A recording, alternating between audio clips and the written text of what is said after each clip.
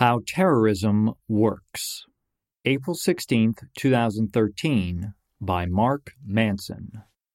I was originally going to run a post this week about overexpression of emotion, but in light of the bombs exploding at the Boston Marathon yesterday, I'd like to take a moment and comment on that instead. Terrorism is a form of psychological warfare in the most literal sense.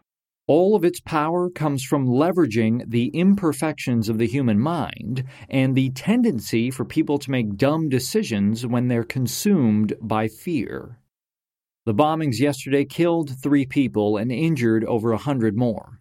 When all is said and done, probably about a dozen people will be dead. It's tragic and upsetting. But over 115 people die each day in the U.S. due to car accidents.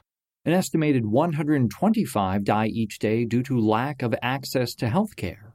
A whopping 1,162 die due to smoking-related illnesses, and 105 die each day due to suicide. In the grand scheme of things, a bombing like this is a blip on the radar, gone as quickly as it came. Yet it generates a much stronger emotional reaction from us than anything else. Everyone is talking about it. It's impossible to go anywhere on the internet without reading about it. Why?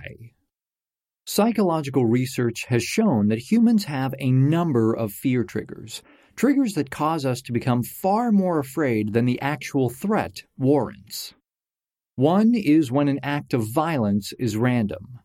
If the act of violence is directed at a specific individual or group, it's easy to brush it off as someone else's problem. They may be dead, but we're safe. But when it's random, our minds have a beautiful tendency to always assume we're next. It's the same perceptual bias that keeps people buying lottery tickets.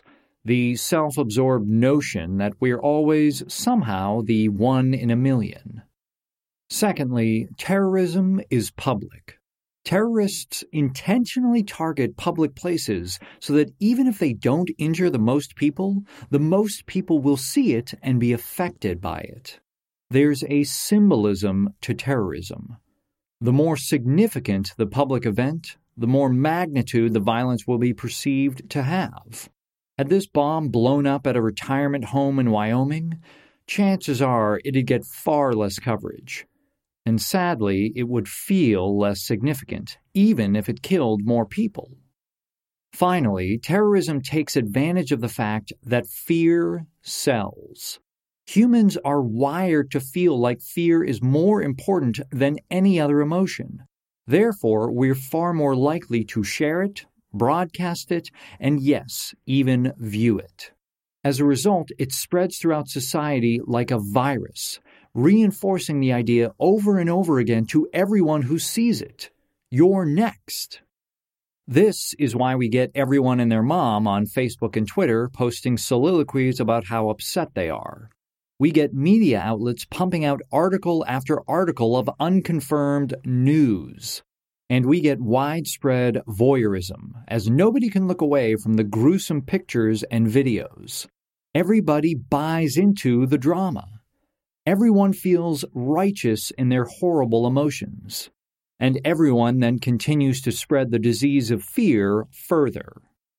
The problem with indulging in this process is that it's the exact process that makes terrorism powerful, our reaction to it.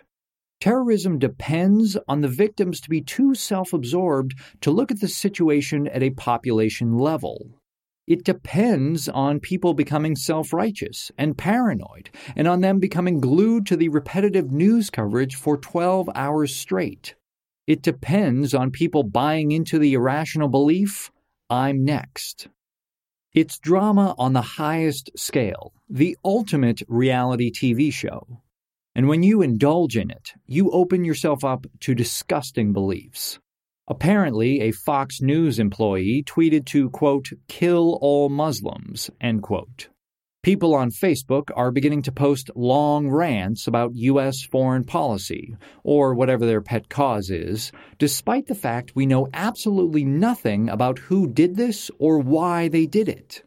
Tear-jerker stories abound this morning of some random dude who tried to pick up and carry another random dude who lost his leg. Marathon runners who ran to the blood bank despite the fact that there was no need for blood. And, of course, the politicians' obligatory platitudes about country, strength, justice, blah, blah, blah. My initial reactions were no different from everyone else's. Shock, disbelief, fear, sadness. My cousin ran in the marathon and finished less than an hour before the explosion occurred. She's fine. Many of my friends still live in Boston, and in many ways I see it as my hometown. Hell, I stood on that corner just 6 days before, waiting to meet a friend for dinner. It was surreal and horrifying. But that's where it ends. This incident honestly doesn't involve me. And it doesn't involve you either. Unless you know one of the 100 and some odd people sitting in Mass General Hospital right now, or you were standing on Boylston yesterday afternoon when the blast happened, it's not about you. Mourn the tragedy. Feel the anger and sadness and confusion. But then move on.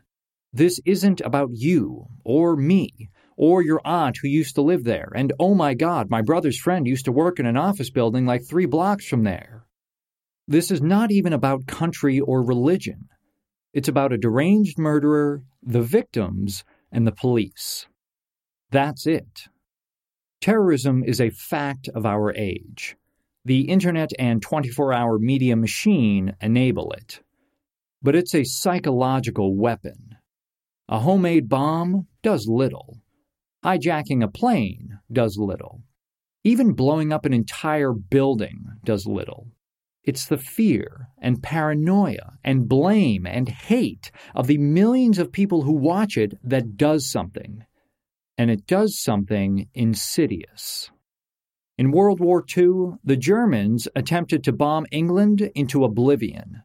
The idea was to bomb the English population into making Churchill withdraw from the war on the continent.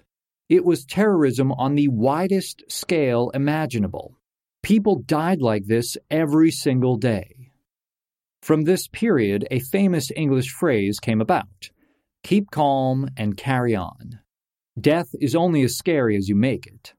Horrible acts like this can only control you as much as you let them. Feel the emotions, express the emotions, but don't indulge them. Don't indulge in the pointless news stories. It will only make you more upset and less able to cope. Educate yourself. Don't be corrupted by the fear. Don't buy into the hate. This was a crime, and we already have systems in place to deal with criminals. Just keep calm and carry on.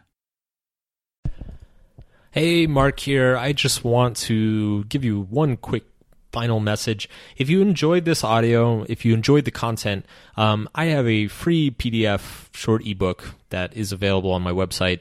If you go to markmanson.net/subscribe, you can just enter your email. You'll receive it for free. It's called 3 Ideas That Can Change Your Life. And I break down basically kind of 3 psychological concepts that were hugely influential and impactful on me, and readers have gotten a lot out of them. So if you enjoy what you hear, you want to hear more, you want to keep in touch, know when I post shit online, go to markmanson.net/subscribe and drop your email in there. It'll come right to you. Thanks.